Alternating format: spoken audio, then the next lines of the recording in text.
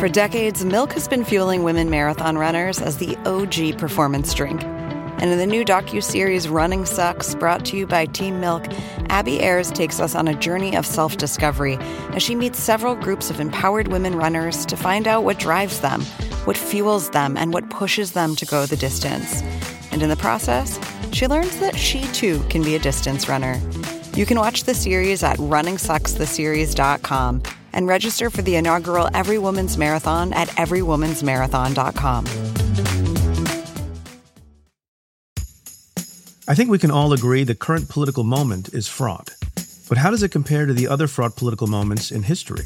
It felt for a time, in part of that decade, like everything was falling apart. Young people against old people, anti-war violence, peace movement. I'm former U.S. Attorney Preet Bharara, and this week, presidential historian Doris Kearns Goodwin joins me on my podcast, Stay Tuned with Preet. We talk about difficult times in America's history and how its people overcame them. The episode is out now. Search and follow Stay Tuned with Preet wherever you get your podcasts. Hey, it's Max. Before we get started, quick word from a sponsor.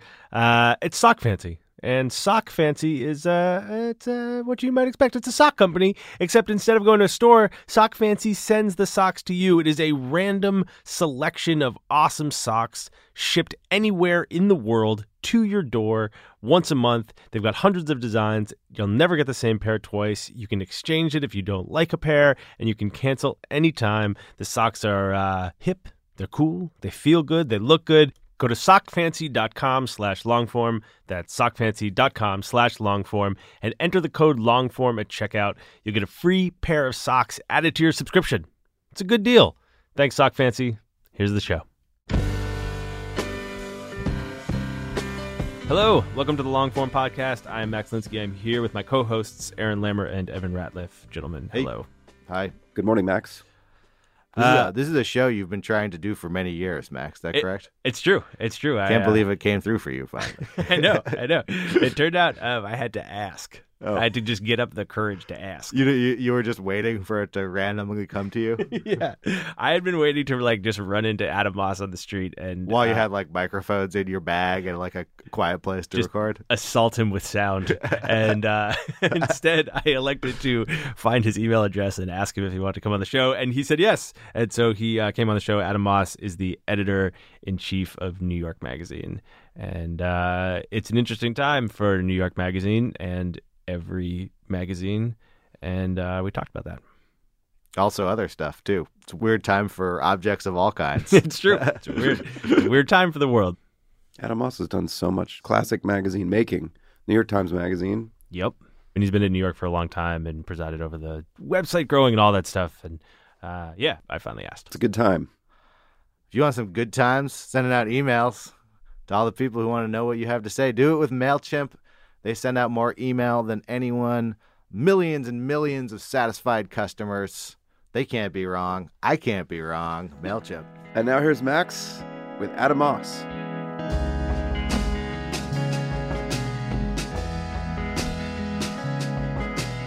Hello, Adam Moss. Hello. Nice to be here. It is nice to have you. We had this scheduled. Yeah. And then the world changed. The world did change.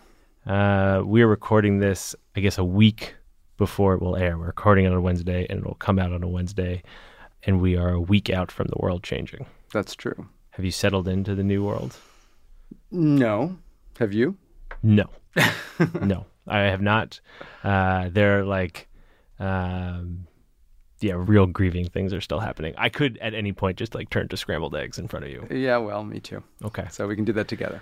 We can do it together. Good. Great. I'm glad to have that out there and not have to pretend like I'm not just a pile of lump oatmeal. As I was preparing to talk to you, one of the things I listened to was this interview that you did with Brian Lehrer right after de Blasio won. And you said this thing, which I found striking, given the world changing, which was, I've got it written down here, change is always good for the magazine industry. Always. Well, I think it's good for journalism. It's what journalism is about, is change. You can't write it about something that's static. News is about what is new. So there's plenty new right now. I'm not saying it's good for the citizenry or anything like that, but yeah, I mean, for journalists, it's an extremely interesting time. There's no denying that. Have you guys seen a spike in subscriptions like the Times and the Post? We have seen some in subscriptions, but we've seen enormous digital audience growth. I mean, crazy. 100 plus, 120, 130% over where we were. Did you guys have a plan for what happened if Trump won? Not really. I have to confess that it was, we were not alone in the world and basically thinking that this was impossible. And it was somewhere around, 8:30 or 9 o'clock on Tuesday night last week when it became apparent that first that not only everything that we were planning for that night and the next morning and the next week, the next issue, had to be completely scrapped, but in fact, really, it was a whole reset on everything we do. So what happens? Like when it's where were you on election night when it's 8:30 and? I was in my house with some friends. We were having dinner, and had 47 devices open, and the dinner just got quieter and quieter, and then really the people we were having dinner with just had to leave. They couldn't bear to be there anymore, and I switched immediately into journalist mode and had to sort of be in kind of constant contact with the people who were manning and womaning, our election night coverage. And, we really, all the things set to go were all presuming a Hillary victory at different sizes. But it was, I'd say around, 9 o'clock when it was just, okay, I hate to make everyone do this because I still don't expect this to be the outcome, but we really need to just start writing as if. And then, by the time I'd say, 10 o'clock, 11 o'clock came by, it was just more and more likely. And then there was all those hours when it was obvious what was happening, but no one was calling the election. Right. And so the question was, when do we release this out into the world, and what do we think is a credible moment to basically be writing in the tense of Donald Trump being the next president. What's New York Magazine's job in that moment when you, like everyone else who lives within like 50 miles of us right now, didn't think this was going to happen? And you guys missed it like everyone else missed it. We certainly did. How do you talk? What's your job to your audience at that point when you've missed something like this? Well, I mean, it's basically to try to be smart and make sense of the moment with the talent that we have, and they're going to be thinking about this. And I mean, they've been hired for certain reasons, and their minds are basically why they've been hired, and the force of their writing, and sort of let them loose and help the reader understand, but also trying to give them some sense of comfort, or at least comfort in a community of people who might be feeling the same things. And it was very interesting to me that, certain pieces just kept circulating. And actually, Andrew Sullivan had written this The Tyranny piece, which was... I reread it this weekend.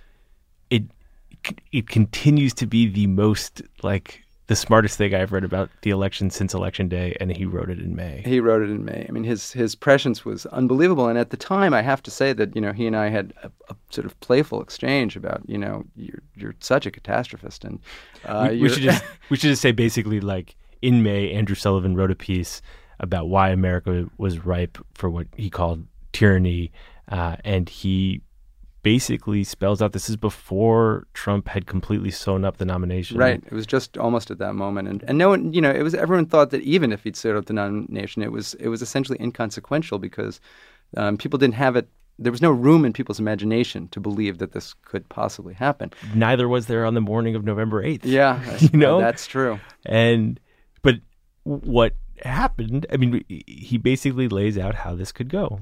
And at the time I read it, and it felt like sort of like dystopian fan fiction. Absolutely. And I remember, I texted him, I don't know, it was probably about 9:30, and just said, I hate that you were right. And he said, I hate it too. But he was unbearably prescient. And since the election, that story written again in May, I mean, it has never really not been in the top 20, 30 pieces that we have up at any one time that people are reading. And since the election, every day it's one of the top pieces that's being circulated everywhere. It was, I would recommend that people read it, but it was a terrifying experience to read because I remembered this exchange that I'd had with my dad. My dad called me after he read it and was like, I am scared about the country in a way I've never been before. Yeah. And I was like, come on, it's going to be fine. Like, you just try to stir stuff up, you know? Nope, that was right. But I do believe that there's some solace in wisdom. You know, it's you don't have to just give people good news. If you can help them understand what's going on, I think you've done a service. What is that service now for you? So at some point, the shock of this will wear off. At some point, like, my scrambled eggsness will, solidify. And what is the role of New York Magazine in Trump's America? You know, I think it's to hold it accountable, to try to understand not just what happened, but what is happening. I mean, I think that we have to move pretty quickly. Now, we're in it, and we have to understand it. I hope our role also is to actually report from inside it, not just comment on it. But it's all part of the mission, to try to be as intelligent about it and as, in some cases, as tough about it as we possibly can. Do you feel like part of, I don't know what you think about this as like someone who's running a magazine called New York, but do you think that part of your job and part of the magazine's job is to try and break whatever echo chamber was in place? There's been a lot of conversation about this to Americas. Yes. It's like, at least in my life in New York, I wasn't talking to people who thought this could happen. Right. And I wonder now what magazines like yours, whether you feel a responsibility to pierce that. Well, you would like to. I mean, it's certainly a goal, but I think maybe a utopian one. There's been a lot of criticism of the media for not breaking out of its bubble. And I think the media actually, I mean, you can look at the media at different stages of this whole thing, but certainly the last 5 months, there was some incredibly strong reporting. And I don't think there was any dereliction of duty in sort of helping people understand what the stakes really were here. But we didn't reach most of us outside of our bubble. But I think that's really, it has to do with changes in technology, changes the way people get information. It's kind of beyond the performance of any one medium. And I think a magazine whose name is New York does understand that it's speaking to a certain audience. Mm-hmm. I mean, it's talking to that audience. Right. It wants to engage that audience in the way that audience needs to be engaged. Well, that's why I asked, because it's like but we're never that white collar worker in Detroit is not going to read us. Right. So I don't think there's any obligation to actually go and speak to them, but we actually we have to help our own audience understand them. Yes, definitely. I think that's right. I think what you're saying is right, because there has been this push over the last week of like, we need to figure out how to break these barriers down and talk across these bridges and all these things. And it's like, that does feel utopian to me. And if you spend all your time trying to get a white collar worker in Detroit to read New York Magazine, like in the process, New York Magazine might get kind of shitty for the people who actually read it. Yeah, it might. Like, you maybe can't do both. And it's out of our control anyway. I mean, it's, people, us, everyone else. I mean, we reach most people through social media. We reach most people through Facebook, and or not most, but a really strikingly large number. And those people are choosing what to put in their feed. They have control.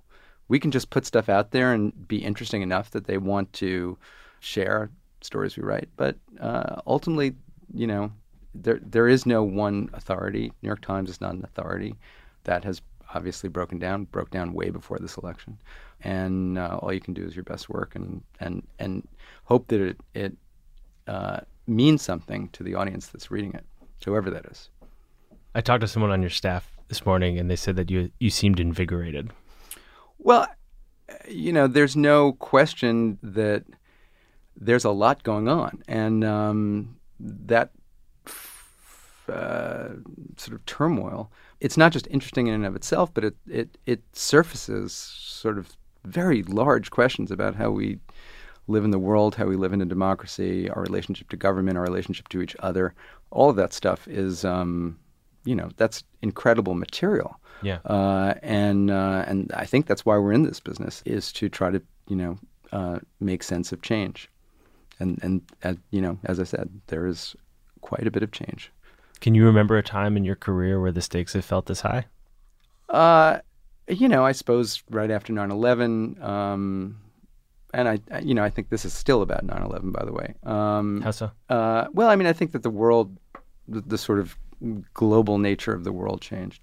The sort of the ways in which no one felt particularly safe in whatever world that they lived in, and that sense of peril, of fear, while not being absolutely present on the surface, has never really left us. And it affects different people different ways. And I wasn't here. I was really far away on September 11th. And I was like halfway across the world and stayed there for like months. Uh-huh. And but Wednesday, November 9th, felt like I imagined it must have felt without the violence. Yeah. And it's, yes. I mean, there was that same actual physical silence. I mean, you got on the subway on Wednesday a week ago today, and people weren't talking to each other. People were sitting in stony silence, just staring out like zombies. There was not a sound on the train, but like a third of those zombies on my car were crying. Yeah. It felt like this citywide funeral. Yeah. And it's so rare that this place, everyone is focused on one thing. It's so rare that you can walk down the street and know that everyone's thinking about the same thing. Yeah, that's true. And yet the other thing that happens is that actually strangers talk to each other. Mm-hmm. I've been in, grocery store lines and things like that, and everybody wants to talk about this. Got a haircut, and every single chair was on this. I was in Chicago this weekend, and every single place I went, like airport, Uber driver, right, nothing else. And that was a phenomenon of 9/11 too, is that there was a community being built at the same time, and I think that there's something of that going on now, even if there's an aspect of what's going on within our world where people are tearing each other to pieces. Yeah, well, anytime you feel like scrambled eggs, you got to tear someone down.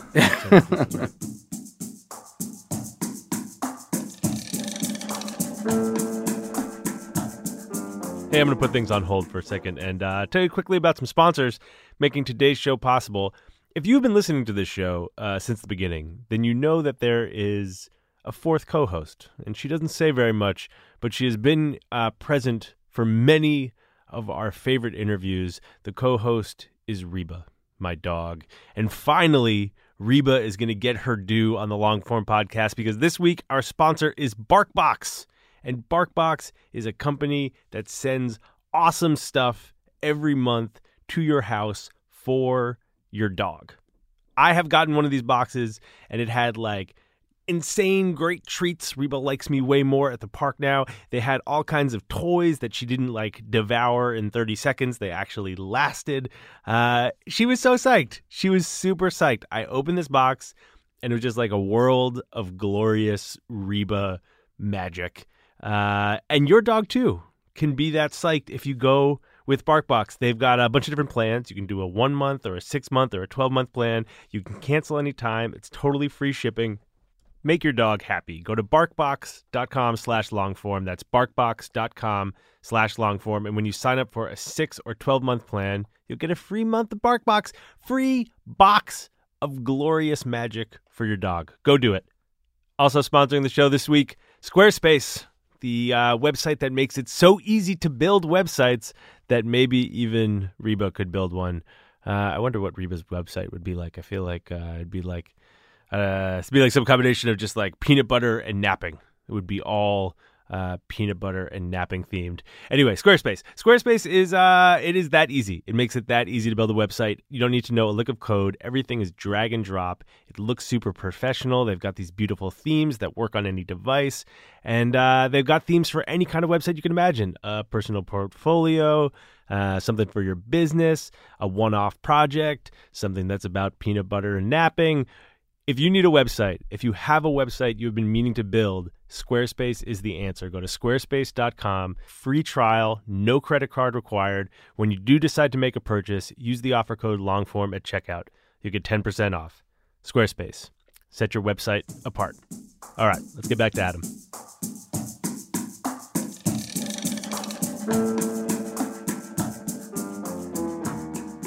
All right, let's talk about you. All right. Okay. What do you want to know? You have had this very interesting career. I'm going to try and run through it quickly. Mm-hmm.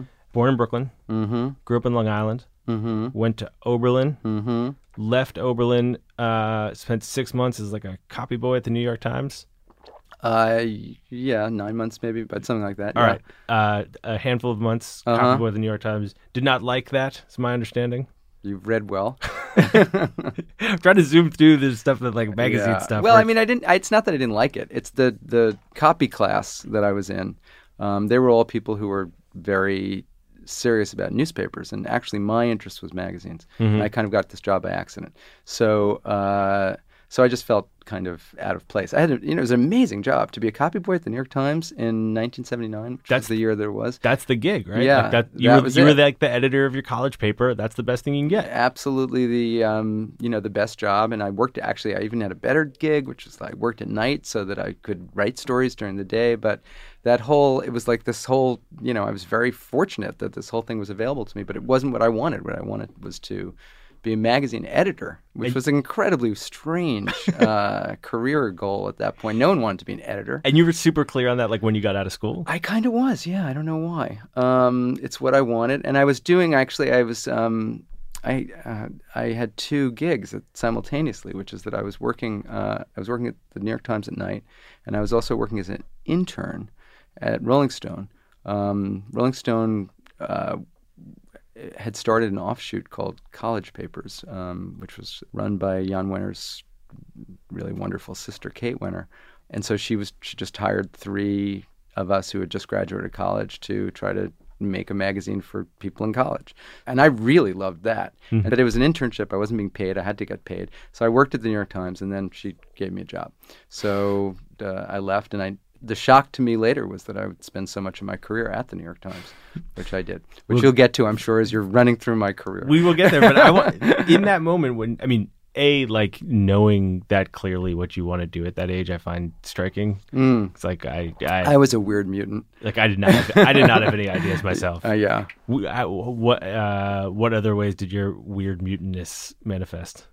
Everyone else was just, it wasn't like these days where, kids are super anxious about what they're going to do for a living and all that stuff. And when I graduated college, I'm 59 years old, and nobody had ambition not many people, certainly not any graduate from Oberlin. You just kind of wanted to sort of screw around and enjoy your youth. And I guess I regretted that later, but at the time I just was like, no, I really want to work. I really like this work. It's like makes me excited and happy. Youth is for the weak. Yeah. Well, I had no problem with anyone else doing what they were doing. But for me, it was, I had grown up reading magazines. I was an adolescent and a sort of growing up person during an incredibly exciting period for magazines. And, what was happening in New York Magazine was happening at the New Yorker and Rolling Stone and especially, I guess, Esquire at the time. And you were like a high school kid on Long Island reading Esquire? Oh, my God, yes. I loved magazines. I don't know. I'm a freak. And so that's just what I wanted to do. And I was happy that I got to do that. Were you clear then that you wanted to edit, not write? Yeah. Because I tried writing, and I sort of sucked at it. Mostly what it was that I was an editor writing, which is, when an editor writes, that thing comes down, and they start to question every single word that they say, and that's a terrible, terrible state for a writer to be in. Also, I found writing just incredibly isolating, lonely. Whereas magazines were like, this was fun, this was kindergarten. You were just making a, blocks project together. And I that was my excitement, is working with other people and making this thing together. So you couldn't really do that as a writer. There wasn't some part of you that was like, if I just like plug away at this, I'll get better at it? Well, I was always pretty bad at it. thinking that I like to do things I was good at. I was kind of it took me a long time to accept that there was value in doing something that you weren't good at. And I was actually a pretty good editor from the beginning, and I was sort of better at helping other people than I was at doing the thing myself. All right, so Rolling Stone, you're like New York Times, thanks but no thanks. All you guys can chase your like Metro desk dreams, but I'm gonna go make magazines. Something like that. And you end up at Esquire. Yeah, well, I ended up at Rolling Stone. Oh, right, Rolling Stone. So I ended up at Rolling Stone, and we were doing this kind of weird project because Rolling Stone College Papers, that was what it was called, terrible name, was really doing what Rolling Stone itself used to be doing. It was just that Rolling Stone had turned into a something of a more corporate or Hollywood at that moment in its life, more Hollywood driven and wasn't really dealing with the youth of America. And so this magazine was about the youth of America. So, but it didn't last. It lasted 3 issues. And at that point, I had this weird expertise, which was theoretically I knew something about college students. So Esquire, if for those people who are old enough to remember the old Esquire, every September used to do a college issue, which was always one of the better issues of the year. And so they were looking for exactly me. They were looking for somebody who was young enough but had a certain experience dealing with like the ideas of collegeness. So I always wanted to work at Esquire, and so they hired me. And then the day I got to Esquire, they folded the college issue, and but that was too late. They'd already hired me. Like literally the day you got there? Absolutely the day I got there. When on your first day were you told that the thing you'd been hired to do no longer existed? So lunchtime. But that was fine. I was in the door, and it was it was a very for a magazine nerd like me, it was a great thing because it had been bought by these two guys from Tennessee, Chris Whittle and Philip Moffat, and they were insecure enough about their ability to make a great magazine because they didn't have that kind of experience that they went and hired all the old great magazine talents from the Harold Hayes days. Byron Dobell and Lee Eisenberg and a number of other people, Adam Smith or Jerry Goodman was his real name.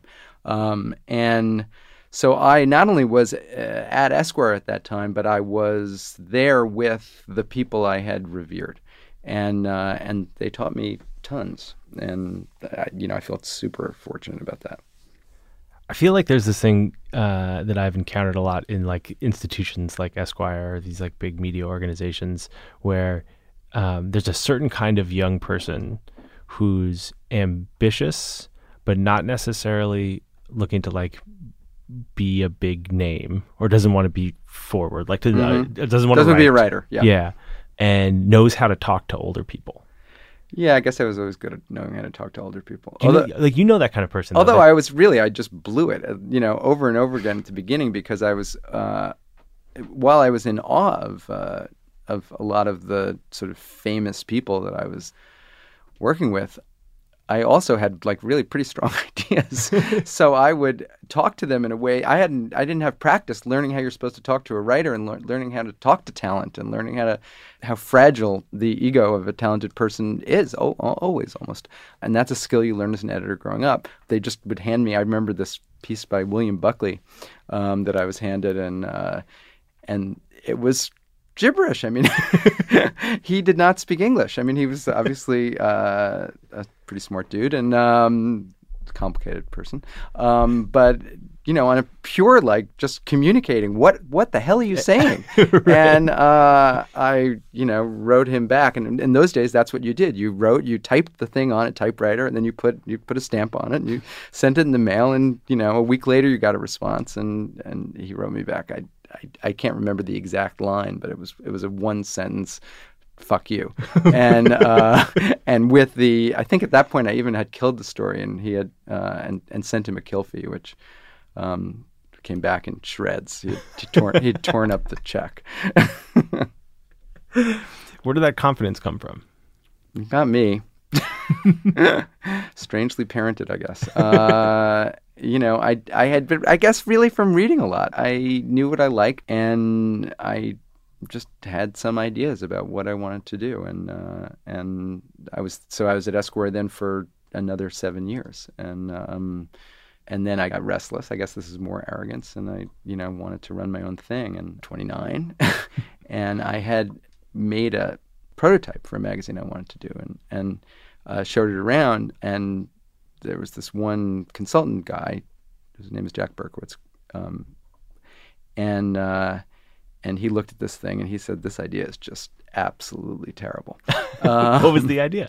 It was a magazine called Manhattan, I think. It had a certain resemblance to what eventually became 7 Days, which I'll get to. So I had done this thing, but it was like really just boneheaded about the business. It was like so naive about how you find a reader and how you can make a business out of that reader. You can say that now, but at the time, did you feel like you had it all figured out? No. I actually knew that this was idiotic, but I really had so much fun doing it. And I did it with friends of mine, and it was like super fun. So like 6 months later, Leonard Stern, who owned the Village Voice at the time, was actually looking to start another magazine.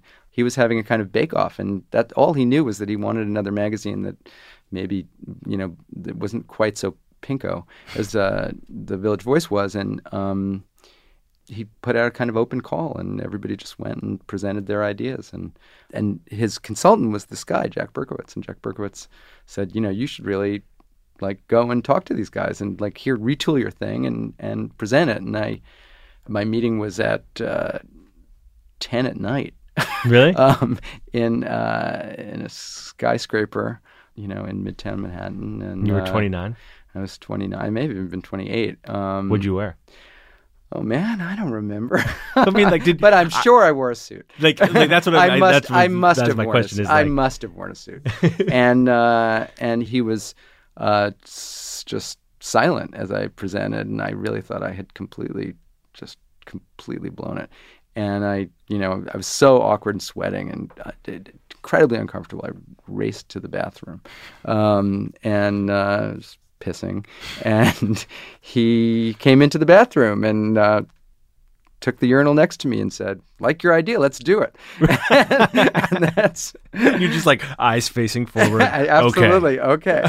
And that was how 7 Days started. And, wow. And then I did that for 2 years. So, and that was just as fun as you can ever have, ever in this business. You got to tell me a little bit about it, because I couldn't find one. I went and looked and I couldn't find one. Yeah, well, they're hard to find. What was 7 Days? Well, what it was at the time and what it seems in retrospect are kind of different. So what it was at the time was just a magazine about politics, culture, and lifestyle, I guess. And it was a lot of very, very short pieces, which was mainly for economic reasons. We couldn't really afford long pieces, and I was getting a lot of people to write for more or less for free, and this is what they would do.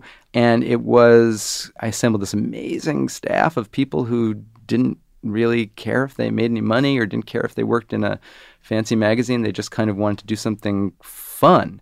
And we put out this thing which really was so amateurish, I can't even tell you. But it was colloquial in a way that actually was kind of way ahead of its time. It really sounded like blog writing. I was just about to say, are you about to take credit for the voice of the internet?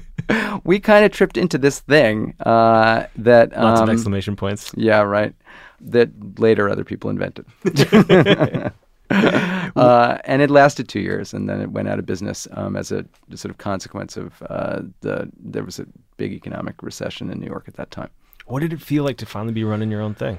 Oh, it was great fun. I mean, but it was basically great fun because, everyone was my age. It was just, we were all just playing. And it was so, there were no expectations of it. You weren't working for, Condé Nast or Hearst, and no one was on your back. It was just essentially like a alternative or college newspaper that was, we were too stupid to know what was not cool, what was not the kind of thing you did. It was like, no, you didn't, later on I would and still do say to younger people, no, that's just not going to work. Trust me, I've done it before.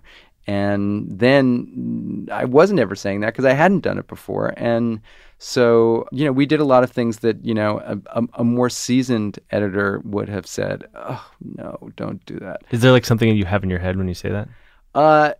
No, although one of the things that these days I'm reminded of is there was a running subtext during the whole run of 7 Days, which was this war with Donald Trump over this piece we wrote about. He was having trouble filling his buildings, and that his his claims of success as a real estate mogul were false. Really kind of amazing in retrospect. And he was, he went kind of apeshit at us, and then also at Leonard Stern, a fellow billionaire who was his sort of colleague in that world. Which I was just at lately. I've just been remembering. Have you ever met him? Trump? Yeah, I mean, not in any personal way, but I've been at events with him, and he once tweeted out that I was an idiot. So that's good. President called you an idiot. Pretty good, right? Yeah, congratulations. It's like being on the enemies list. We're joking. There actually is an enemies list. I'm going to go back to Scrambled Eggs. Let's keep going. So 7 Days ends, and then there was this period of time where, as far as I can tell, you started working as a consultant at the Times, but also you were like thinking about doing another one. I had another magazine idea. The Industry. It was called The Industry. And it was a magazine that was making the case that the movie business and the book business and the music business, and ultimately the internet, actually, which was just beginning at that moment, were all basically one industry, and that was the ideas industry. And this was a magazine of ideas, but also of gossip and fun. So there was all this stuff smushing together, and I raised a whole bunch of money, but not enough money, and eventually I just decided to give it up. Which in retrospect, as I look back on my whole career, I'm totally happy that I never got to do this magazine, because I think it would have been not a good magazine, and I also think it would have been a misery to actually do. But at that point, because it was a magazine about moguls, and to have to deal with moguls as your subject, and also one of the flaws of the whole idea was that the people who were going to eventually pay for it were in fact the people who it was about, right. And that's always a tricky and I think dangerous thing to do in journalism.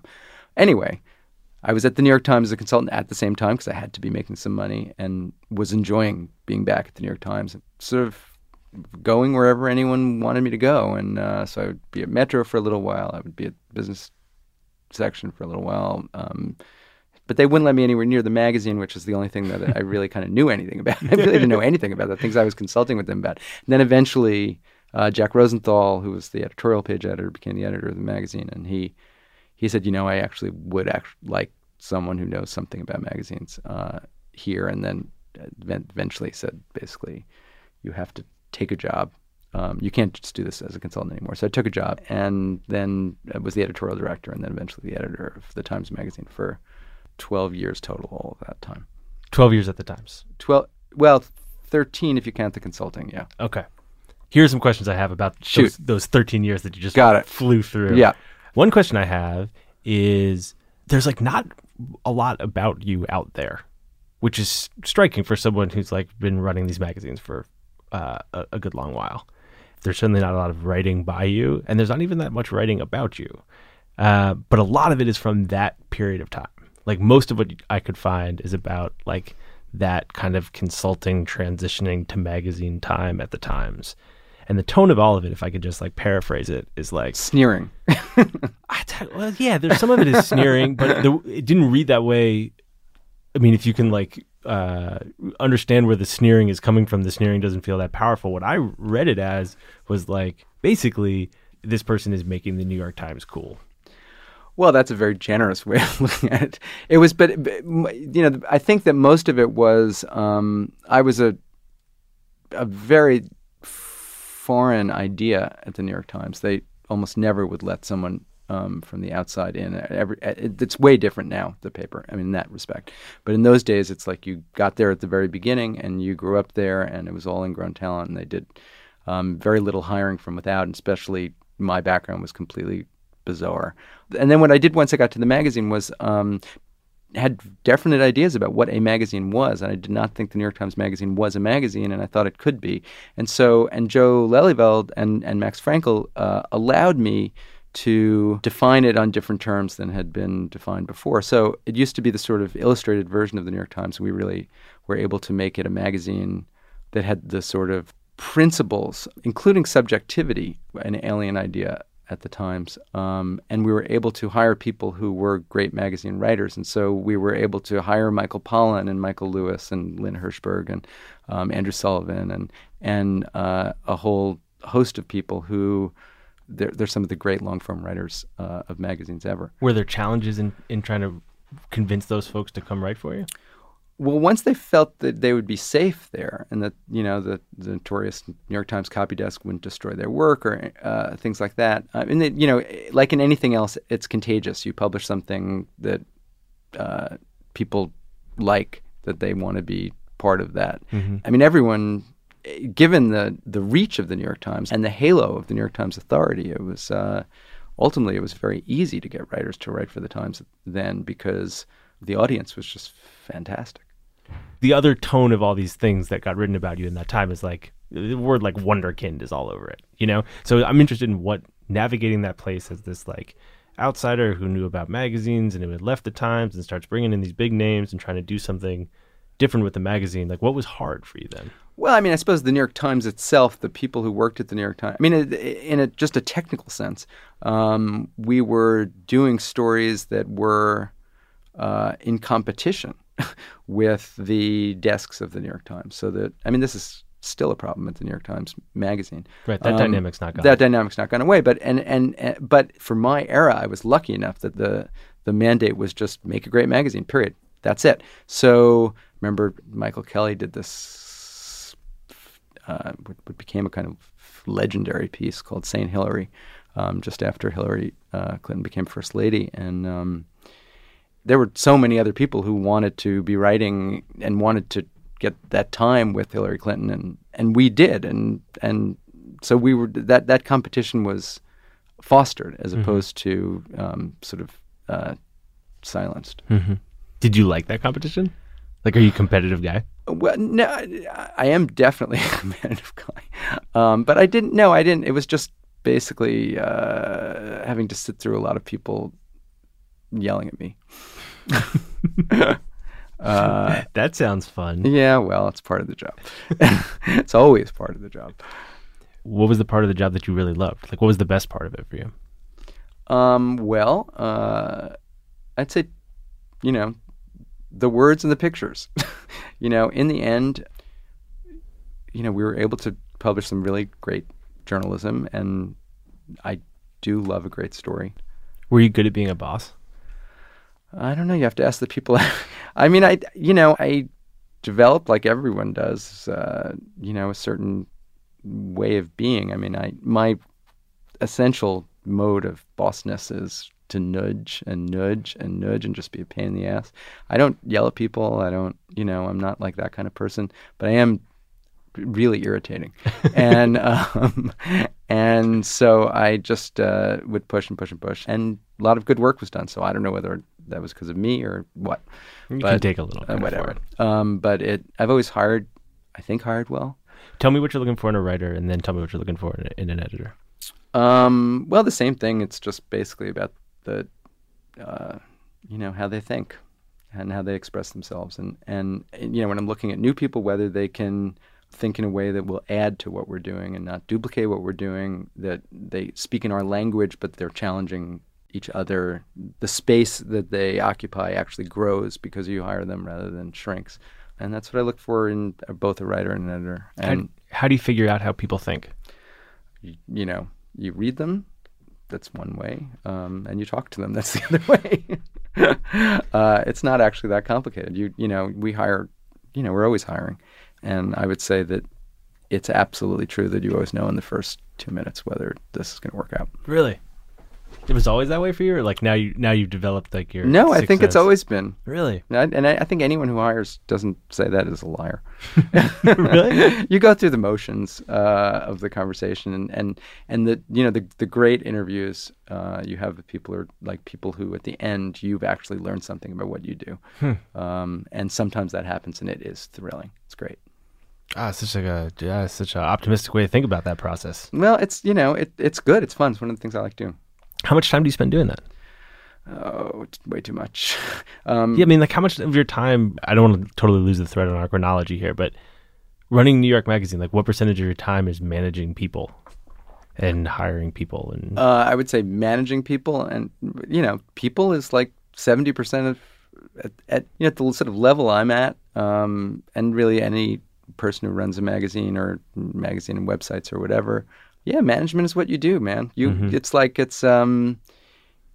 you are completely dependent on other people to do great work, and so you have to make sure that they are given room to do that work and get along with each other and are inspired and all that stuff, and that's managing. Does it feel like a necessary evil to be able to deal with all the words and pictures, or do you actually like Oh no, that I part love of it? that, and I wish to God. I mean, one of the good and bad things about New York Magazine at this point is that it's way larger than it was, and so the larger you get, the more managing you have to do, and it squeezes out the time that you can spend on the actual journalism. I still get to do quite a bit of it, and I love it, but it becomes less and less because especially now, I'm really skipping ahead. You're constantly trying to figure out how to maneuver through just enormous changes in business models and things like that and how that affects journalism. We got to talk about that, but I'm not going to, even though that was an amazing segue, I'm not going to give you Tell me about the transition from leaving the Times and going to New York. Why did you leave? So when Bruce Wasserstein bought New York Magazine, and they were doing a kind of listening tour of people telling them what they thought the magazine needed at that point, I was on the tour, and I knew that it was all a sort of covert job interview. And I thought, I might actually want to do this. And even though I'd had I suppose, a good career at the Times ahead of me, New York had been a magazine that I had loved very much back when I was a teenager. Yeah, Clay Felker days. In Clay Felker days. And I was excited about the opportunity to have a shot at editing it, and I got that opportunity. Do you put on a suit for your presentation?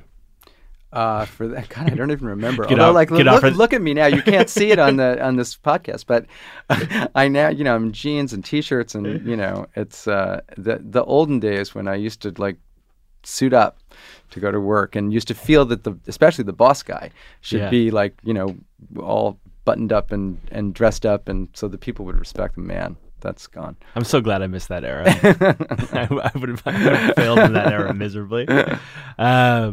So you go to this new place, new place, and you have now been there for a while. 12 years, almost 13. 13 years. That's a long time. Yeah. There have been some changes in the industry over those 13 years. There have, yes. Changes in the industry and changes in the world. I feel like the one thing I have heard you talk a lot about is the transition from print to digital and all of that stuff. Although at the same time, you guys have done a really good job with Thanks. that. And I wonder what you think of as the keys to that success. We actually had back in 2005, we had a profitable web operation. And the reason is arcane. I'm not going to even bother with that, but it had to do with the digital part of the magazine had been created in partnership with Cablevision that wanted fashion as part of what they were doing. And fashion was, a luxury product. And if you were an early adapting luxury advertiser, you would go to us because we were the only ones doing it. So if you had a runway show for Marc Jacobs, we would have that. But we were profitable. So that basically, I had just come from the New York Times, and where they were sort of the whole sort of web operation was aborting. And I was very excited about that, actually.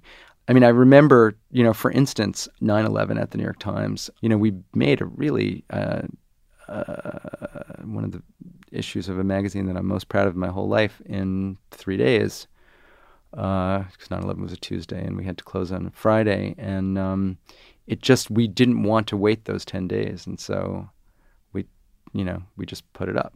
And I thought, oh my God, what a miracle the internet is. You could actually just sort of push a button and publish, and instantly it was there. And so I was, unlike other magazine editors who were nervous or scared or basically cynical about the internet, I was a great enthusiast or excited about it. And so we started a news operation. And basically that's all we did. We believed in news. We didn't believe you just put the magazine up there. We believed that there was a different kind of way to write and a different kind of journalism that could be done in this other medium. And even in those early days, we just simply did it. And we did it in sort of news first, and then food, and eventually, and Vulture Entertainment, and The Cut for fashion, and et cetera. And then we've and we had a principle, which was the magazine itself had these constituent parts. It was a general interest magazine, and so it was easy to just strip each of the parts and make a digital magazine out of that with the same point of view. And I think really the answer to your question is, it's the same point of view, is that there is a kind of we're one of the things that the internet has given us entirely is that even the whole magazine is mostly read. I mean, the magazine is read physically by people who read it, and that's fantastic. But its essential audience is through the web. So that's where you get the millions of readers, as opposed to the hundreds of thousands of readers. Suddenly, the magazine itself had to change. The magazine itself became national and international because New York was actually too small. So the magazine was no longer, and in fact, it really never was entirely about the sort of concrete jungle of New York City, but it was now about a certain way of looking at the world. It was about a sort of New York cosmopolitan view of things. It kind of gets back to the question of how do you talk to the blue-collar worker. The magazine was never about the blue-collar worker. The magazine was always about, originally it was just for New Yorkers, but eventually it became New Yorker-like people, whether they lived in L.A. or San Francisco or London or Paris. And that principle is very easy. It's very clear. And so once it became sort of obvious that that's what we were doing, it was a sort of, suddenly we were a magazine of sensibility, not of place, then everything else followed pretty easily. What role did quality play in the kind of work you were trying to do on the web? Like, were you focused on it being as good as what was in the magazine? Were you not worried about that? Were you willing for the bar to go lower? Like, how did you think about that? Well, the quality standard had to be the same. It's just that what constituted quality in a web story was definitely going to be different than a magazine story. A web story is mostly written relatively quickly. And so that you didn't have those sort of layers and layers and layers of thinking and rethinking and editing and reshaping and all of that stuff. As an editor, how do you calibrate for that? How do you know if something's good? Don't you know? No, I'm not the editor of New York Magazine. I don't just know. It's like, we've published some stuff that I think is not great. And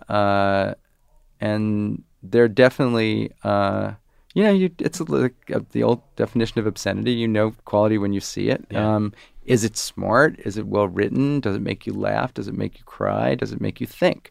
These are all things that you apply, whether it's a, 8,000 word story that's been reported over 5 months, or something that someone had to sit there, as the election returns are coming in and write in an hour and get out. There are a handful of people who were with you at the New York Times Magazine and are with you now at New York. And I'm interested in those relationships with writers and from your perspective, why those work, why those people come with you. Like, help me understand the relationship with Andrew Sullivan or Frank Rich or one of these people you've been editing for 20 years. Well, I think, most magazine editors have certain writers they've had long relationships with. I've known Frank Rich since Esquire. And he's my friend. Andrew's also my friend.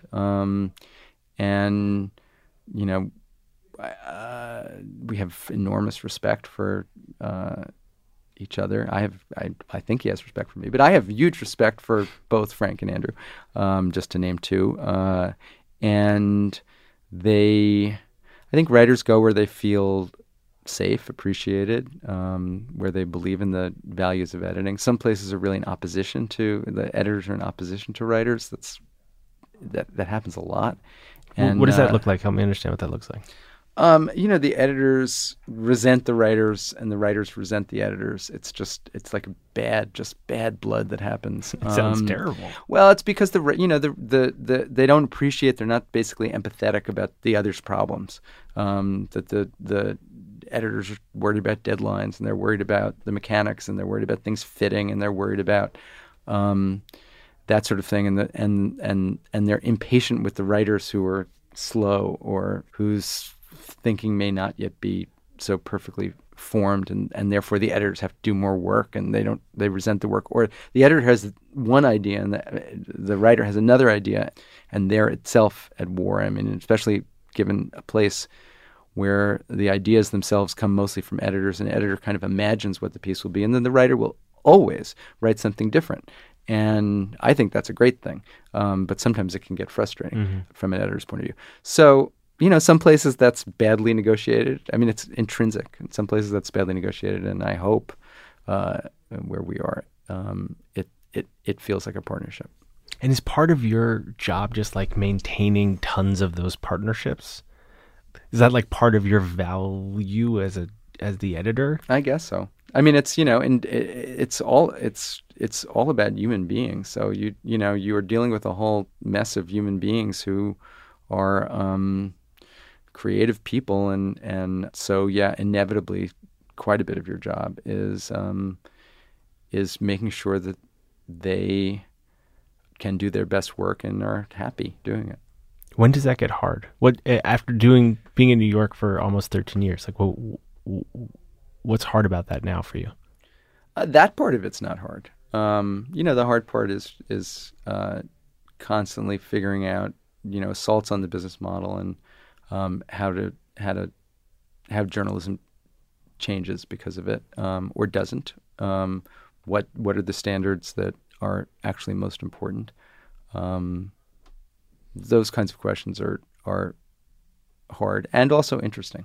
Mm-hmm. So, how do you gauge the success of a story? One thing that I think has come out of this era of this digital moment where you can track things in a way that we never could before is I think there's a very understandable sort of human nature tendency to write things that will do well and write things that will get like traffic. Yeah, traffic. That horrible word, traffic. Well, that's one part of it for sure. And then there's this other part which is like they'll just get clapped for, by people who spend their day clapping. Yeah, like especially do incredibly well on social media and, for example, Twitter. Yeah. How much does that affect like the way that you assign stories now? How much does that affect the way you think about this stuff? One of the things that we found, it doesn't really affect it. I mean, one of the things that we found over time is that the best work gets read. And that's that. So you don't actually, you don't edit cynically. I know people probably don't believe that, but one doesn't really edit cynically. Convince them. You don't. Well, there's no way to do it except to tell you that it's true, and that in general, when you've published a good piece, most of the time, not all of the time, but most of the time, it will get found and read. And look, that's why we're all doing this. You don't want to publish a piece that nobody is interested in. So there is a kind of positive conspiracy between audience size and good editing and good writing and good publishing. Looking back through that career, well, a consistent theme in this is you looking for another thing. Yeah. And now it seems like you're in this place where maybe you're not. And I wondered whether there's ever any part of you that wants to go off and do something from scratch. No, I mean, I think one of the, for better or worse, and both is the truth. You're in constant entrepreneurial mode these days as a journalist. You are constantly having to reinvent things. And, we just started an e-commerce site called The Strategist, which is, and our approach to it was journalistic and like to make great writing, which would be about things that you might want to buy. And it's great. Let me just say that, like, plug that right now. It's like, it's actually great journalism of a certain kind. And I hope it's also a good business. It feels weird to ask you this question, given the apocalypse, but, how do you stay engaged? Like, how are you not bored? Oh my God. It is weird to say that. How could you be bored? It's so interesting. It's always so interesting. Like you've been doing this for so long. It doesn't get boring? You know, it's different every day. You walk in every day. The world is different. There's different stuff to, what a privilege to be in a position where you're being paid to pay attention to a changing world. It's like, it's fun. It's hard. But it's, most people just have their dinner conversation to vent this stuff. And, we have magazines. Adam, thank you. Thank you.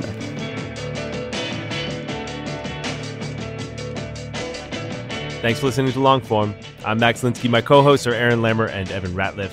Our editor this week was Mickey Capper. Our intern was Courtney Harrell. Thanks to them. Thanks to our sponsors, our friends at MailChimp, BarkBox, Squarespace, and Sock Fancy.